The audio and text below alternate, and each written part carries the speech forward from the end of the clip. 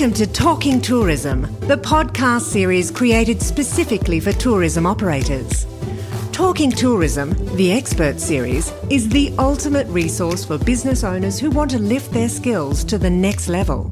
If you want to learn how to be a better tourism operator, listen on. This is Talking Tourism, and I'm today's host, David Reid. Every fortnight, the Tourism Industry Council of Tasmania brings you conversations with the brightest minds in the tourism industry. The TICT is the peak body for tourism operators in this beautiful state of Tasmania.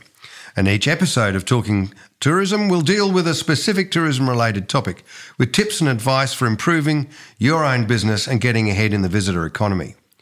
If you're listening to this from outside of Tasmania, welcome, because the content of these podcasts hopefully are relevant for tourism businesses wherever you're based.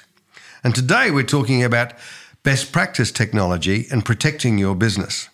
And we've got with us Andrew Quill, owner of AQ Advisory, who specialises in the field of ICT. So Andrew, good afternoon, and thank you for giving us your time. Good afternoon, David. Thank you very much for having me. You've just rushed in here from the airport. You're about to go to work. You've been to Myrna. You've been busy.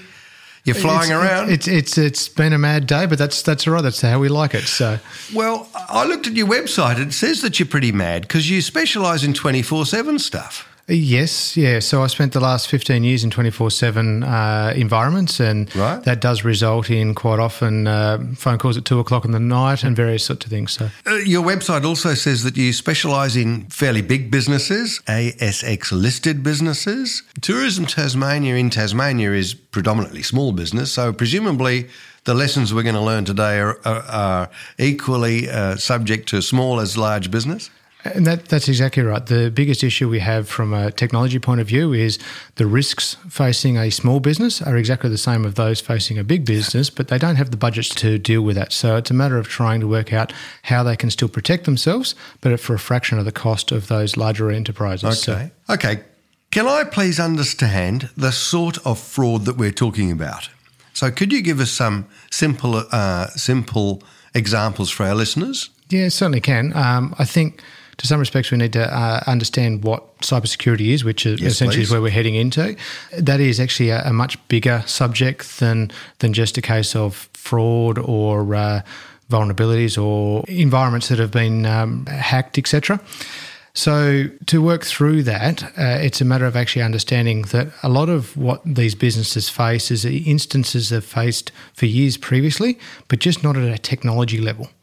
So you mentioned fraud. A lot of what goes on is no different to the financial fraud that they would have faced in previous years or decades. It's just now, because of technology, it's a little bit more easily accessible for the attackers to actually try and breach your organisation.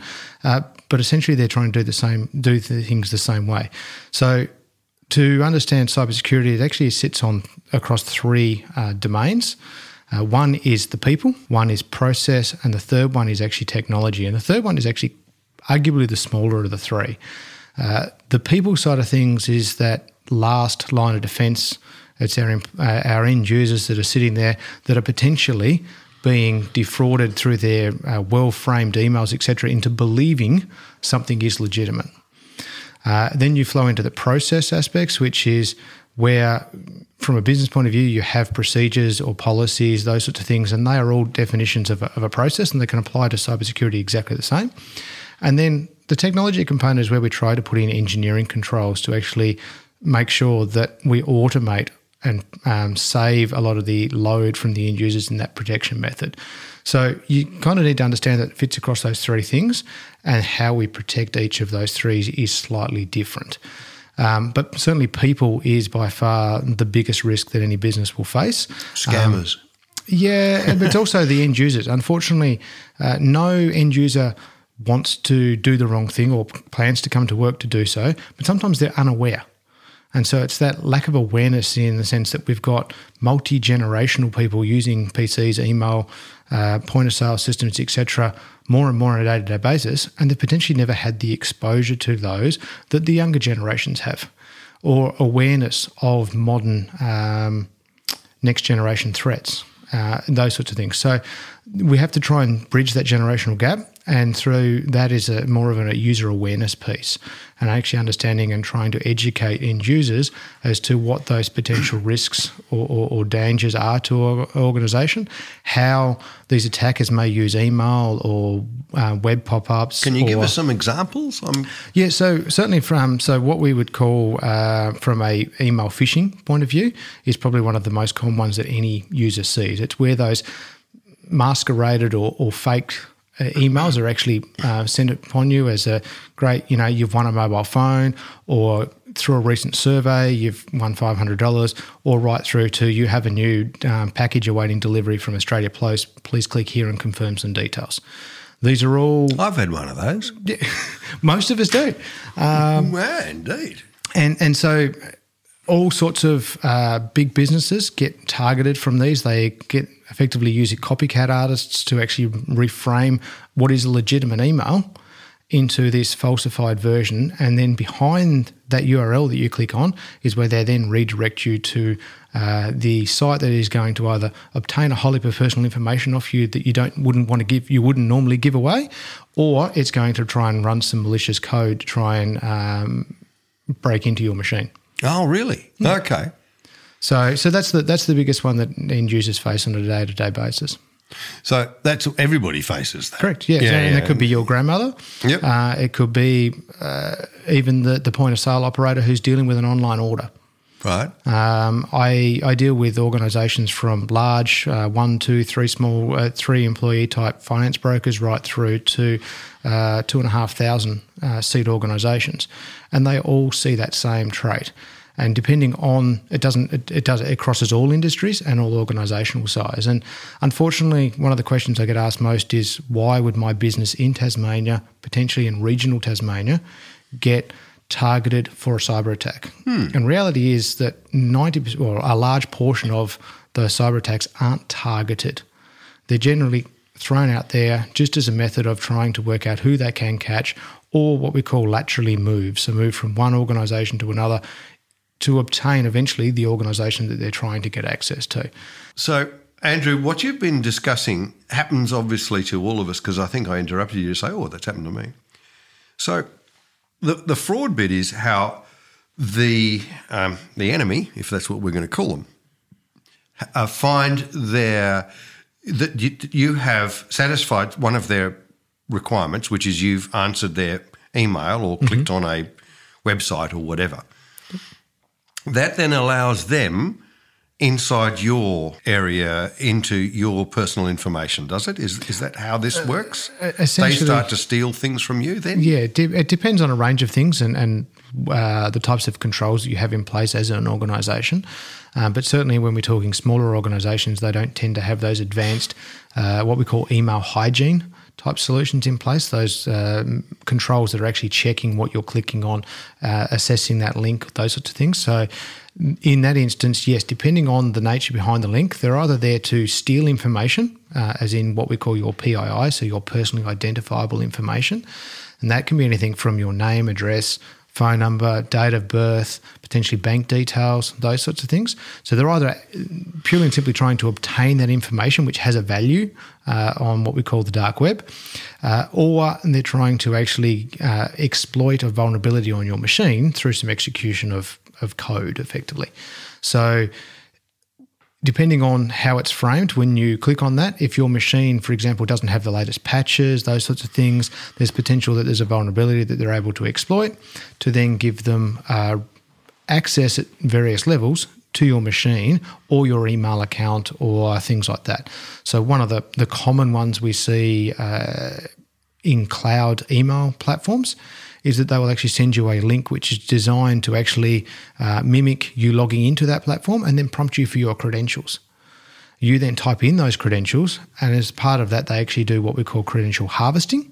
They are then able to log into your email platform as you and impersonate you by sending other emails. And that's what I mean by that laterally moving from one organisation to another. There is things like multi-factor authentication, which is one of the biggest control methods for that. But if you don't have that enabled, then you're certainly at risk. I have no idea that last bit. What did you mention? What we call multi-factor authentication, right. or two-factor authentication. Most banks, for example, will utilise that here and today. That when you're trying to do a bank transaction, they'll send you an SMS with a code. Okay. Yep. That's a form of multi-factor. So it's something you know. It's not all being on the same piece of machinery. It's something else. There's a sort of third party being involved. Correct. So it can be one of three factors. So one, something you know, like a password, something you have, a pop-up or a text message or whatever to your phone, or something I am, so biometric fingerprints, those sorts of things. So when you use a combination of those two, or potentially all three, you end up with multi-factor authentication. I'm with you. You mentioned the cloud. Yes. A lot of idiots like me who are, Neanderthals, we believe the cloud is extremely safe because obviously that's why it was invented, because previously we didn't have a cloud, so cloud must be good. Is that true? It can be. And I say that on the basis that the reason why the cloud was invented was the fact of a lot of organisations do a lot of things repeatedly, as in organisation A has their email platform, organisation B has an email platform. They have to go through expense and processes to set those up and maintain them. If a third party is able to take that and put it in the cloud, then we can actually cost share the expense to run so. And so as a result, yes, some of the reputable cloud providers are more secure than you running it within your own organisation. But there is also some out there that are less, their processes are less mature, and so therefore they potentially are more at risk than some of the more reputable brands. Saying that, when you have connectivity from anywhere in the world, as you do with a cloud host, then you have to try to manage how it knows that I'm logging in from Tasmania, Australia, and not logging in from Singapore or Russia or America as an attacker. Because in Tasmania, or anywhere, we're all part of the one world system of, and we're all trying to gain bookings that are direct. Yes.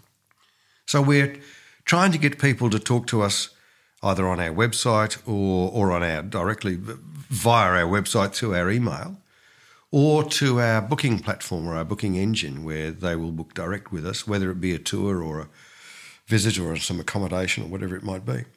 So in all of those different steps, there must be, as people talk to us, there must be people who have very bad intentions about why they're talking to us. So are all of those different steps at risk? Short answer is yes. So, and it's interesting you use the word risk, and this is actually something we need to probably explore a little bit further, in the sense that most business owners are used to dealing with risk. Is it that someone's going to open in competition up the road, or do I have an OH&S risk of somebody falling down the stairs or et cetera? Cybersecurity is actually no different to that. You have these risks out there that are actually accessible and understand how they sit alongside all your other business risks, and then you can deal with them as per any other risk. So you'll have effectively a vulnerability, a machine that doesn't have a software patch or something like that, somebody wanting to be able to execute or attack that vulnerability, and as a result of that, you have a threat. Depending on the likelihood of that threat, you start to understand how I can build a risk matrix out of this to assess the impact and eventually have a risk that sits alongside my OH&S or other risks. As a result of that, you can quite easily understand what is the impact of that risk being exploited, has a dollar-tree value, and also to mitigate that, what the dollar-tree value is to control it. And the big thing here, as I say, for most businesses, is a matter of actually being able to commercially and viably actually mitigate these risks within your business. You got, for example, the 4 big banks that are spending millions of dollars a year on cybersecurity, and yet if your business is only making $100,000 a year in profit, there's no way you can spend that much money. No. So you have to work out how how to balance do all this. Yeah. And the easiest way, unfortunately, what I find in the industry is there's a lot of vendors and so forth out there that are, oh, look, we've got a silver bullet, or this is the fix, or you need to do this. And reality is it's actually a matter of actually sitting back and looking at your business and, okay, where in my processes could I be attacked, and put controls around those. And so when you were saying about online bookings and those sorts of things, if you're using reputable online booking platforms, a lot of those platforms will actually manage the cybersecurity component of that website and those sorts of things. If you were doing your own booking page on your own website, then you would have to actually put additional controls in place. Yeah. Sorry, that's a long-winded way to get to where we were going. No, that's fine. Because the other question I have is the follow-up question is about the way that we currently transact is usually all with a credit card. Yep. We either hold a credit card for later on use, so we hold you make a reservation sometimes for dinner, sometimes for a 3 nights accommodation in New York, but you're usually either typing in or handing over your credit card information. And there must be an enormous amount of credit card fraud that goes on constantly. Yep. And I was even thinking today, knowing that we were going to meet this afternoon, that there are many times when I just throw my credit card into a small saucer with another 3 people having had dinner, and it just disappears, and someone comes back and says, yes, we divided it by 3 and you'll see it tomorrow. I know that's a very flippant way of introducing a subject, but can you please tell us, from a merchant and from a customer's point of view, what are the major stumbling blocks about making mistakes with credit cards? So from a consumer point of view, one of it is exactly that, not losing possession of that card. Once I lose possession of it, I can't guarantee, or the credit card details, the numbers. I can't guarantee that it's not used in a way that I didn't intend it to be used. Yeah. Similarly, when I put the credit card details into a website, if that website doesn't manage your credit card compliance to what we call the PCI DSS standard, so there's an actual international standard that anybody obtaining credit card details is supposed to follow. Do we all know that? And well, most vendors do, and most banks will actually send you some form of you must comply to this. However, it's surprising how many organisations, when I actually go and talk to them and deal with them, struggle on the compliance, because the big one is when you write down a credit card number from a phone payment, that piece of paper has to be dealt with in accordance to that to that standard. And what is that? Essentially, what are you supposed to do with it? Well, for starters, in an ideal world, you wouldn't be writing the credit card details down. But if they are to be kept secured, handled minimally, so minimal amount of hands to do so, and then securely destroyed. Effectively being shredded and so forth at the end of that. And that's why there's a big push to going, okay, no, we don't take credit card payments over the phone. We want you to do it via our website. Yes. And then you make sure that you look for the, I was about to say obvious items, but sometimes it's not obvious to all people, but things like, is the website a secured website? Now, all browsers will tell you whether or not it's secured or not secured, and that's around whether or not it uses a digital certificate to encrypt that transaction as it goes across the internet. So, tell me, sorry, you're going too fast. You're going too fast. Neanderthal this side of the table. What do I have to do to make sure that it's encrypted? So the technical part behind this is that with a transaction that is secured, is it will use a digital signature and certificate to encrypt the data, so that if it is obtained between point A and point B, nobody can actually ascertain what the data is within that. And so when you log into your banking app or your banking website, you'll find that if you look in the website, in the address bar of the browser, it will come up usually with a green section that basically says secured in some form. Or there might be a padlock that is locked. Yes. Those sorts of things are, from a, excuse the terminology, but layman's terms, yes, yeah, the ideal way to actually identify whether or not my website is actually secure or not. The other one, from an online transaction point of view, things like PayPal, for example, yes, is actually a good way of actually having consumer protection. Yeah. Because they will actually protect you, and it's actually them dealing with the merchant, not your credit card dealing with the merchant. I see, yeah. And then the other one is looking for a trusted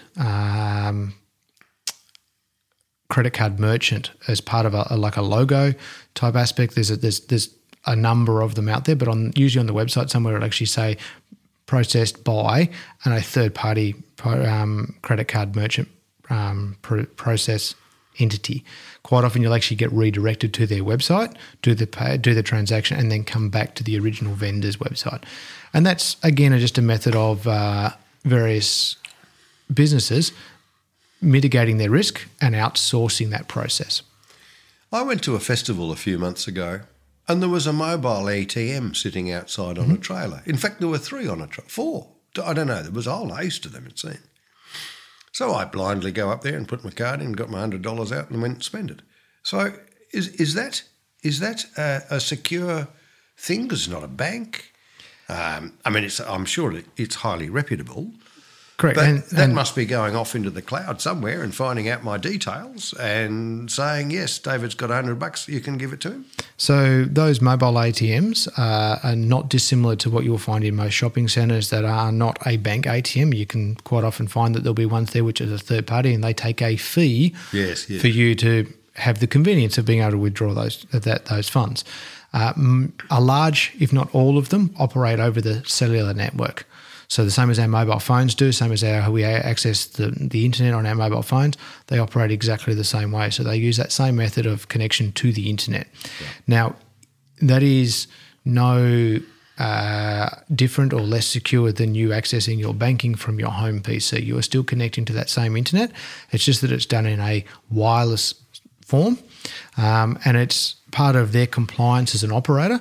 Basically means that from the moment it turns out of the back of that ATM and the part of the various standards they have to comply to, it has to be fully encrypted from that point to the merchant bank that processes the transaction. So they are actually just as secure. What you have to be more mindful of is the physical security of those, that someone hasn't put a credit card reader or what we call a skimmer onto those or those sorts of things. But that is the same for any ATM that you can potentially use. Yeah. Can I ask you about Wi-Fi? Mm-hmm. Is it when Wi-Fi is quite universal around an area, and people learn your password, so my neighbour might be using my Wi-Fi for downloading all sorts of things that they're not supposed to, or that they are, I don't know. Is there a lot of Wi-Fi stealth going on? Do people use other people's Wi-Fi a lot? Wi-Fi is a really interesting one, and particularly when you talk about public Wi-Fi, which if I can just head down that road to start with, when you walk into McDonald's or any other food, cafe, etc., they quite often have free Wi-Fi. And in the early days when cellular data wasn't as cheap to buy, it was almost a competitive advantage. They have free Wi-Fi. People would travel miles to go to McDonald's to get free Wi-Fi. The downside to that is a lot of providers of those don't have what I would call adequate security on those Wi-Fi devices. So when you connect your device to it and then connect to the internet, they get trace elements of all the activity that you are actually doing. Who's they? The provider could technically understand what websites that you're going to and so forth. They won't be able to, if they're secure websites, they obviously won't be able to see the content, but they can see trace elements of where you do and don't go. Likewise, if you've got 3 or 4 or 6 people in that shop, depending on the security they put between those, you actually may be able to see the other devices. Really? So one of the entertaining things I do from time to time when I get bored sitting in a coffee shop is actually connect to the Wi-Fi and just have a quick, using very basic assessment tools to understand what I can see on that network. Non-intrusive, harmful or whatever, but purely and simply, hey, it's almost like standing in the pub going, who's out there? And it's surprising how often you can get responses back and the information and the devices you'll see. And on numerous occasions, I've actually seen the point of sale machine on the same Wi-Fi network or the same network as the public Wi-Fi. And have you made any money at it? No. But, when you start to see, okay, I can see one Mac on the network and you can look around the room and go, I know that's that Mac over there. Is that like working? Yeah. Then potentially, yes, a motivated attacker could potentially access that way. And of course, nowadays, talking about the Mac, there are those tiny little Mac Pay things, aren't there? Very clever little units. So you can probably see that as well. Most of the time they actually connect via Bluetooth to the device, okay. So not so much. But yeah, they are actually, speaking of ATMs and security and so forth, they are also quite a secure way of transacting. Again, because of the compliance and standards they have to adopt by. As a Wi-Fi supplier, are you liable for things that go on in your premises that people using your Wi-Fi? Now, there's a really interesting thing we touch on. The short answer is I'm not aware of any tried cases within a court of law that would make you liable. A lot of the legislation is actually written around due diligence and due care, and whether or not you've done your due diligence to supply due care to your clientele or consumer, all those sorts of things. And the same applies to whether or not I do or don't keep my clients' personally identifiable information secure, which is, as of a couple of years ago, some new legislation in the Privacy Act around notifiable data breaches. And I actually have an obligation, if I have a breach of that data, to notify the government and so forth as part of that. All of that legislation comes back to basically two things. One, due diligence and due care. So the concept behind that is because this evolves and merges into new threats and bits and pieces so rapidly, the laws themselves can't keep up. So they're written in such a way that allows it to be tested in a court of law and defined by judge, jury, etc., whether or not you have or haven't done your adequate responsibility as an operator. So the short answer to that is possibly, but there's been no confirmed cases that I'm aware of.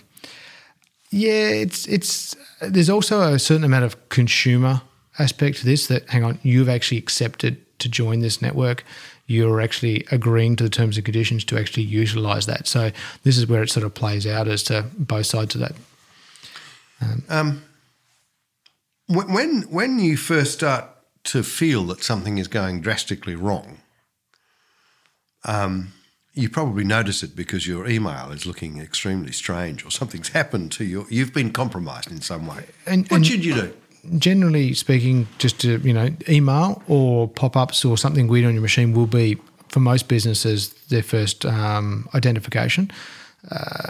From a stats point of view, something I should probably point out is that in most cases, from when you actually notify or notice that and confirm that you've been breached, chances are, on average, it's been 200 days since they were successfully able to breach to you being able... You're serious? Before you notice, the average is 200. The industry... So some of them are 400, some of them are 1. Correct. So the industry average is 200 plus days.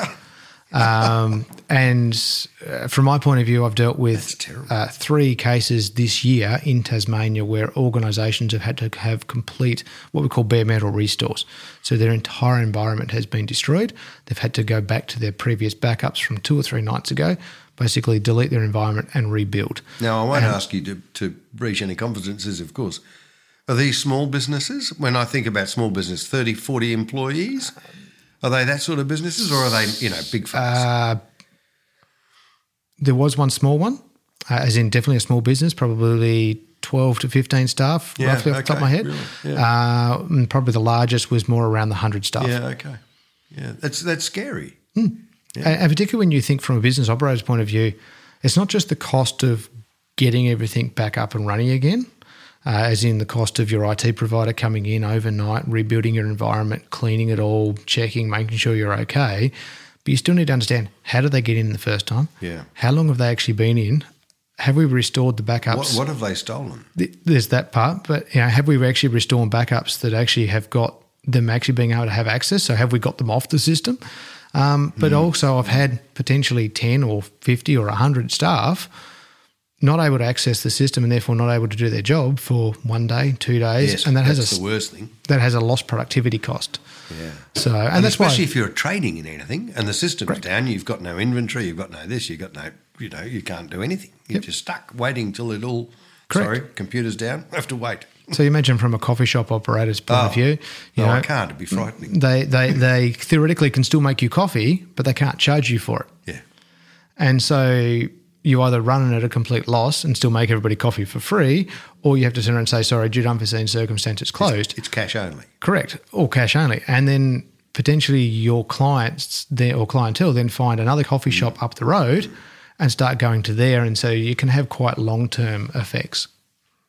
You're talking about people using backups. I asked you earlier whether the cloud is safe or not. But backups are an interesting idea and concept, and everybody is very conscious about that. But we are now asked to pay for storage a lot, aren't we? Correct. So I'm going to ask a ridiculous question, but how does one decipher storage quality? Yep, that is a challenging one. I might backtrack a little bit and just explain the reason why we now see some of that need for storage cost, and probably, if anything, once upon a time, 100 gig seemed like a lot of data, and now we don't. If you think about it, we all take more photos than we ever probably did, and those photos are now in even better quality cameras and all these sorts of things. So we as consumers are absorbing more storage on a day-to-day basis. As a result, the USB hard drive that you used to buy for, $90 or $100 and 100 gig is no longer big enough, or it's not flexible enough to allow you to do what you need. So hence the cloud storage is extremely attractive, because my phone just syncs and I can get what I need on the go when I need it, all those sorts of things. The end of the day, someone is providing you infrastructure and a service, and so therefore there has to be a cost associated to it. It's one of the things I like to talk about, and that is there's an element of trust that comes into all of this. If you think of it from a hiring an employee perspective, you wouldn't hire somebody new unless you did your due diligence to understand whether or not they were a reputable person to hire.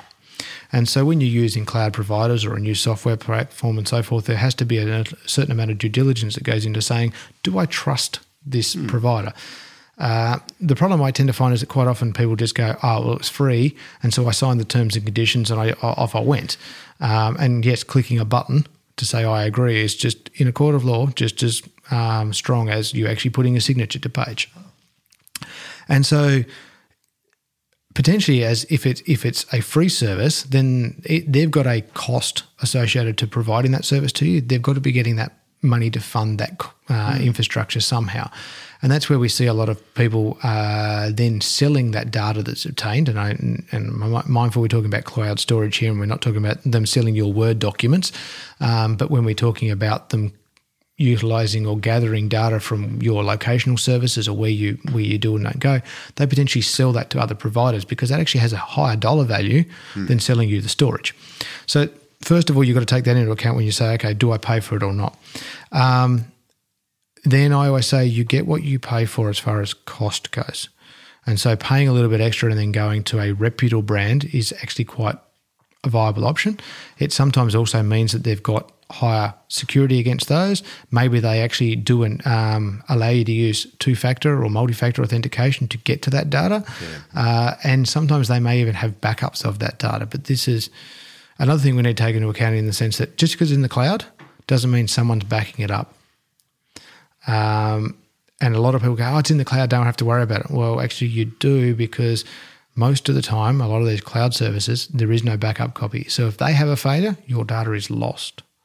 Now, there is a certain amount of, they may have that shared across multiple locations to enable that to occur, so they can lose a data center in Melbourne and Sydney will stay up and you'll still operate and all those sorts of things.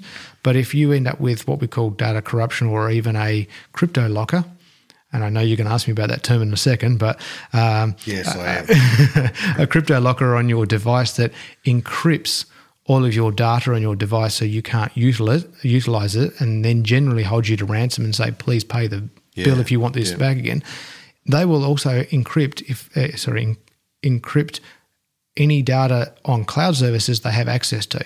And if you don't have a backup of those that is separate, then you either have to pay the ransom or lose the data. And even if you do pay the ransom, which I don't recommend, there's no guarantees that they'll ever actually give you the key anyway. So is fraud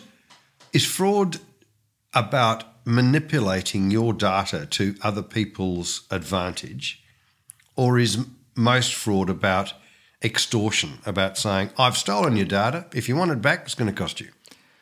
Generally, most attackers are motivated by something, be that a financial benefit, You may have a reputational or political reason. So that's where it's more of a target attack. You run a business that they don't agree with what you're doing, or they want you on the front page of the paper for the wrong reasons, those sorts of things. So that's a targeted attack, and that's more around damaging your reputation. So it's usually political motivation. Or they want to actually stop your production within a factory or something like that. So that has a financial loss to you. They don't gain money from it, but they actually know that you're going to suffer a financial loss. So that's the general three motivations. I don't unfortunately have the stat right in front of me, but at least somewhere probably around the 75% mark are all focused on the financial aspects. They want to get money out of you one way or another. Right. Now, that may be obtaining your data, which they can then sell for dollars. Or stealing your customer lists and all those sorts of things, because that's all information that they can then sell. That data has a value.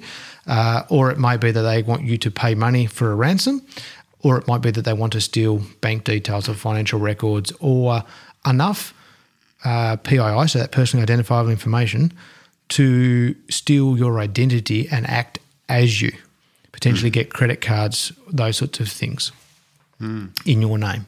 Goodness. It's all a bit scary, really.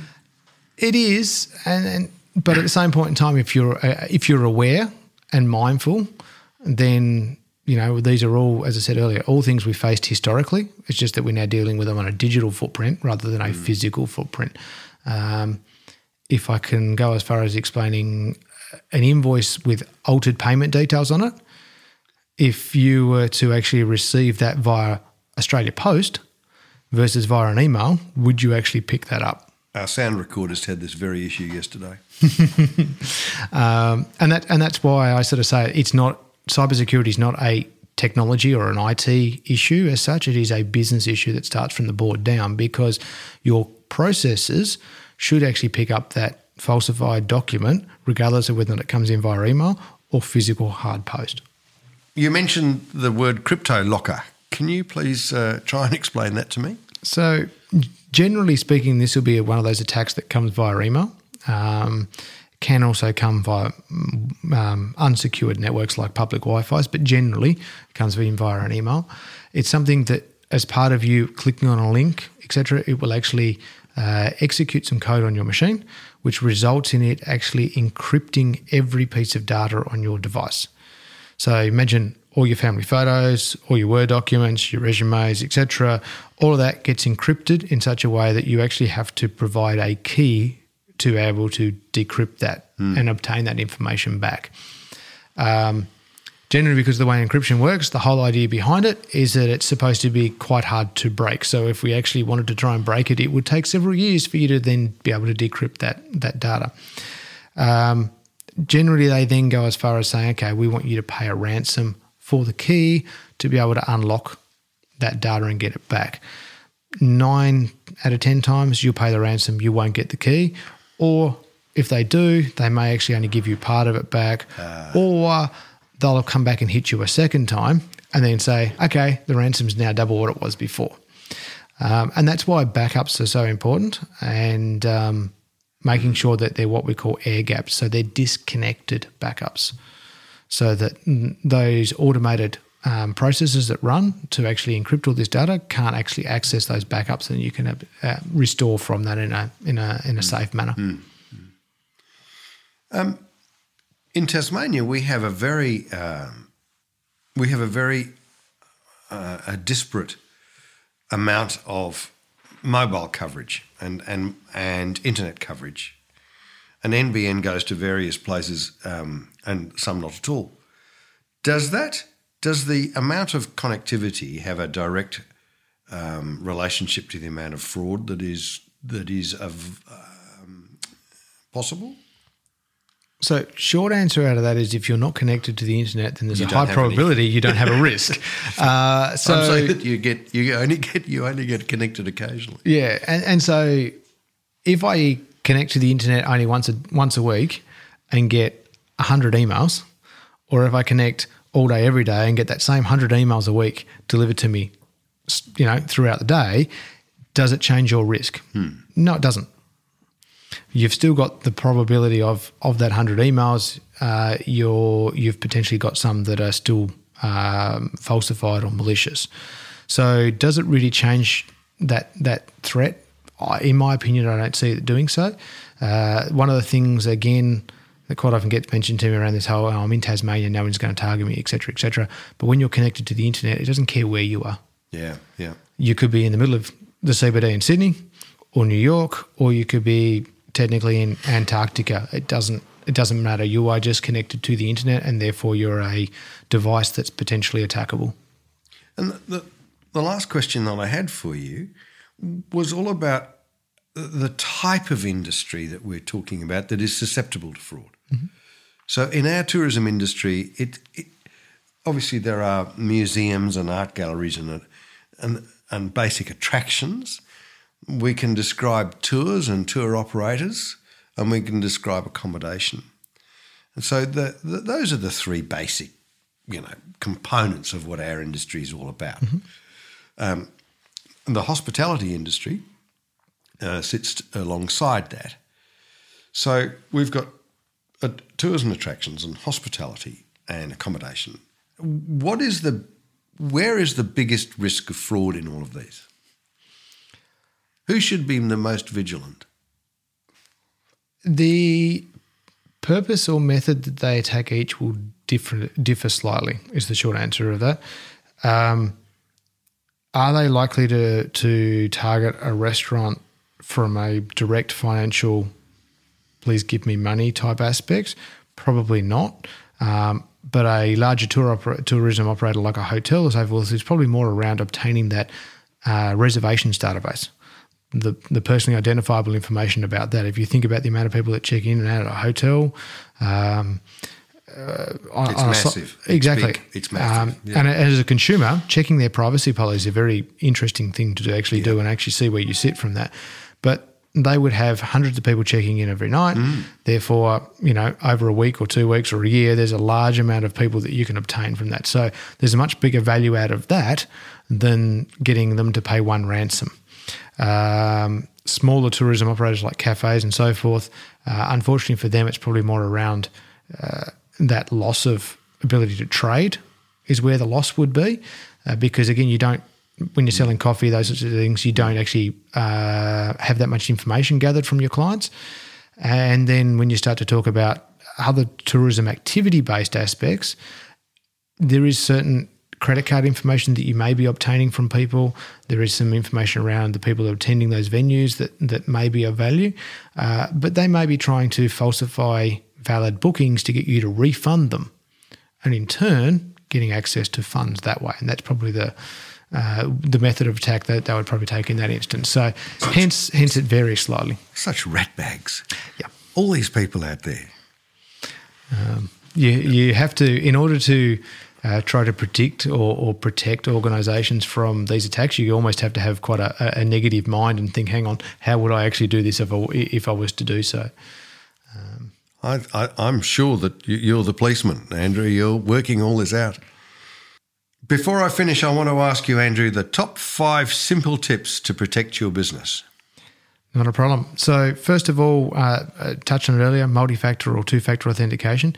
That should be applied anywhere that is possible, particularly on cloud-based services, and that minimises that. Backups, I touched on it again earlier as well. They are the key part to recovering from an incident when you have one, and it's likely that you'll probably have one, and making sure that they're air-gapped so that they're offline and they can't be affected by that attack. Obviously, patching your software to making sure that you're patched against any known vulnerabilities is a big way of mitigating or minimising the risk that you face or the ability for attackers to gain hold on your environment. Then you've got a really interesting one, which is around restricting user rights. So this is more around probably larger operators than the 1 or 2 operators, but literally minimising the access that employees have to your systems and to your data to only what they require to operate on a day or to do their job on a day-to-day basis. Reason being, if they are to be unsuccessfully clicking on a link and doing something that they shouldn't, or we wish that they hadn't, it minimises the impact to the business as to what that attack is then able to gain access to as far as data. And lastly, the email hygiene. That is, if there was $1 to be spent, it's probably in that protecting and making and scanning your emails as much as possible to ensure that they are as less likely to present vulnerabilities or malicious emails to your end users, who are then your last line of defence. Andrew, I've got a follow-up question now, because the user rights is interesting. Yes. You've got a lot of international and major stats there that are garnered from presumably experiences all around the world. And the user rights is about limiting the number of people that are involved. How much fraud is internal as opposed to external? What we call the internal actor or the internal threat is actually a large one, particularly when you have disgruntled employees. Yes, that's what I was worried about. Employees that effectively are being terminated for whatever reason or made redundant or those sorts of things, they're the ones that are potentially disgruntled and the obvious threat. Yeah. But it's also, there's the other one that's been sitting in the background quite happily, and something's changed in the business they're now not happy about, and they think, oh, hang on, I can do this, or I'll show you type approach. So there is an element of that. It's not something particularly in Tasmania we see on a day-to-day basis, but certainly across the industry as a whole, some of the big attacks have actually been through insider effects. I would have thought so. And the other follow-up question was this patching of software. How does a mug like me understand all of the different bits that are open on my little PC? How do I understand to protect those properly and make sure that I've got the right patches? So most of the, excuse the terminology, but the reputable software providers, your Microsofts, your Adobes, Apples, et cetera, will actually almost force you to auto-update. You have to actually generally go in and actually disable the auto-update. So they will continue to say, update, please reboot to update. And I know as an end user, it's like, oh, really, again? But generally they are releasing updates either every fortnight or every month for a reason, and that is that there's bugs in the software that need to be fixed to protect the end user. So a lot of those will take care of it, but it's sometimes it's actually those smaller apps that don't have dedicated development teams behind them, quite often the free apps, those sorts of things, that you actually probably should really question, do I need this installed on my machine, and potentially uninstall all those away from what you need to protect them. But nowadays our phones replicate an awful lot of what's on our machines. Yes. So we download apps like there's no tomorrows on telephones, and children have got thousands of them. Yes. So are they seriously unprotected? And they're always on the net. Well, they're always on my net as soon as they come to my place. Yeah, and there is an element or risk associated to that, yes. I have seen several what should have been safe apps proven to not be. Certain data gathering occurring in the background, unbeknownst to you, that it actually generates either locational data or device use data and sending that back, as well as potentially throwing in vulnerabilities or pop-up ads and bits and pieces.